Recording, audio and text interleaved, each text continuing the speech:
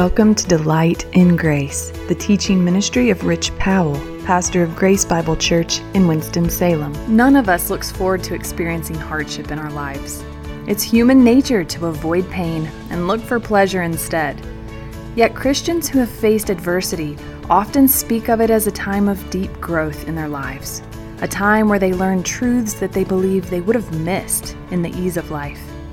In this message from 1 Peter 4:17-19, Rich shares 4 ways that God's people can face hardship well, reminding us that suffering is sanctifying in the hands of our Redeemer. You're listening to part 2 of a message first preached on February 19th, 2023. If you look down with me at verse 18, look at the first part of verse 18. Therefore, let those who suffer, verse 18, here we go. And if the righteous is scarcely saved, what is he talking about there? He's quoting Proverbs chapter 11, verse 31. He's not talking here about the uncertainty of salvation. He's talking about the difficulty of it. Let me give you some examples from the New Testament. For example, Paul writes to Timothy, 2 Timothy chapter 3. He says, all who desire to live a godly life in Christ Jesus will be persecuted. What's the first word there? Does that include you? Are you ready for this? Why is that? Because there are kingdoms in conflict. There is the domain of darkness that does not like, in fact, hates the kingdom of light. It doesn't make people our enemy. Remember Ephesians chapter 6? We battle not against flesh and blood, but we battle against forces of darkness.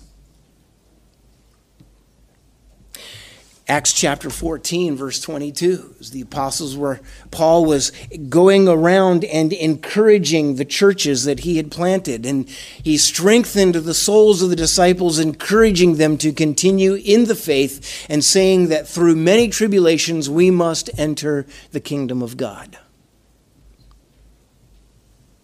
1 Thessalonians chapter 1 and verse 6, and you became imitators of us and of the Lord, for you received the word in much affliction with the joy of the Holy Spirit.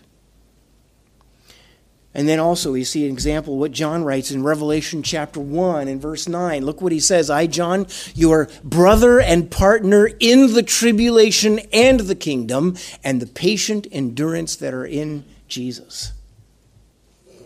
You see, it is a normal way of thinking for the believer to understand that there is going to be tribulation.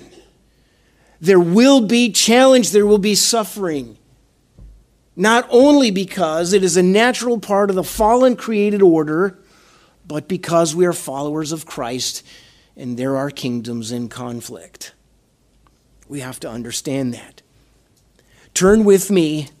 Then, in light of this, let me just look at another scripture. Turn to Hebrews chapter 12. And the writer of Hebrews gives us good insight on this. He would very much agree with what Peter is saying. Obviously he would, because it's all inspired scripture, right? So it's the Holy Spirit. It's the same Holy Spirit talking. Look with me at Hebrews chapter 12, beginning at verse 5. Have you forgotten the exhortation that addresses you as sons? Be wary when reproved by him, for the Lord disciplines the one he loves and chastises every son whom he receives. Verse 7. For it is for discipline that you have to endure. God is treating you as sons, for what son is there whom a father does not discipline? Let's make this really, really clear today, okay? If you see a father who does not discipline his children, he does not love them. Now that just flies in the face of a lot of conventional wisdom today, right? Discipline is love. God disciplines us because he loves us, and the suffering that we endure is a part of that discipline. It's not necessarily punitive. It could be, but it's not necessarily punitive. It's formative. That's God's purpose for us. Look down at verse 10 with me in Hebrews chapter 12.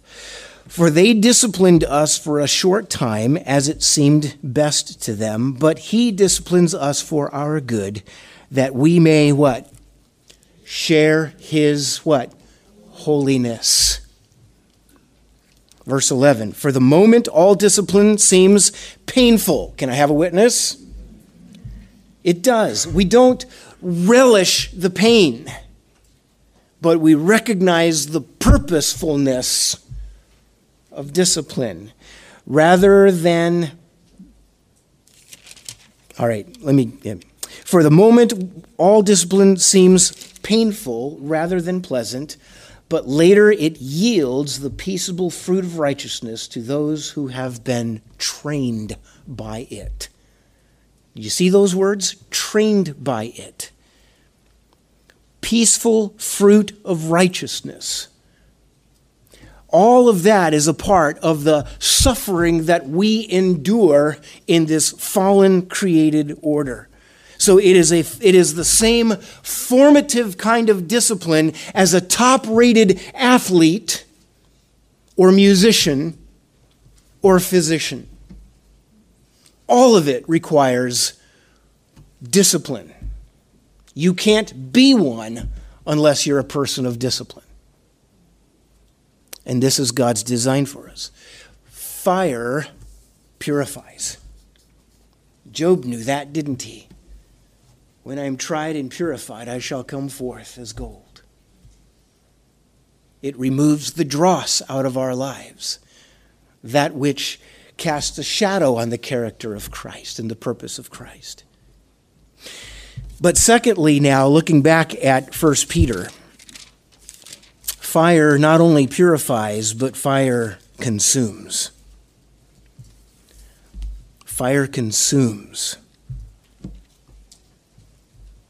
He says in let's look at verse 17 again. It's time for judgment to begin at the household of God, and if it begins with us, what will be the outcome for those who do not obey the gospel of God? And he quotes Proverbs 11:31. If the righteous is scarcely saved, what will become of the ungodly and the sinner? Fire consumes. The fire that purifies the household of God consumes the wicked, says Edmund Clowney. And notice he talks about those as the wicked are those who do not obey the gospel of God. Who do not obey the gospel of God. What is obedience to the gospel of God? It is surrendering yourself in faith to the good news of the gospel, because that good news assumes and implies and makes clear that we need that rescue because we are broken, we are sinful beings, we are held hostage by our own rebellion, and we need to be rescued from that. And there are many who are not willing to recognize that reality, and so they reject the gospel. They do not obey the gospel by surrendering to it in faith. Paul said as he was talking to large groups of philosophers in Athens, recorded in Acts chapter 17. God now commands all people everywhere to what? Repent. God commands. Did you get that word? It doesn't just say he invites.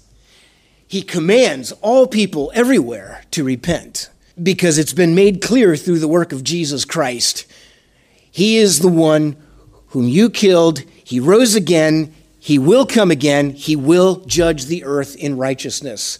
And the resurrection of Jesus Christ is certification of all of that truth. Meaning this, when it's all said and done, every one of us will stand before the judge, the righteous judge of all eternity. God now commands all people everywhere to repent. It is a universal command. And to ignore that is to disobey the gospel. Now, when he says, what will be the outcome for those who do not obey the gospel?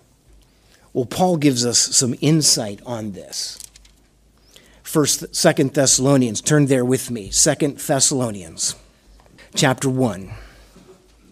Paul writing to the Thessalonian church, and again, they received the gospel through a great deal of tribulation. Under threat, they chose to surrender themselves to the truth of the gospel, and to surrender themselves in faith.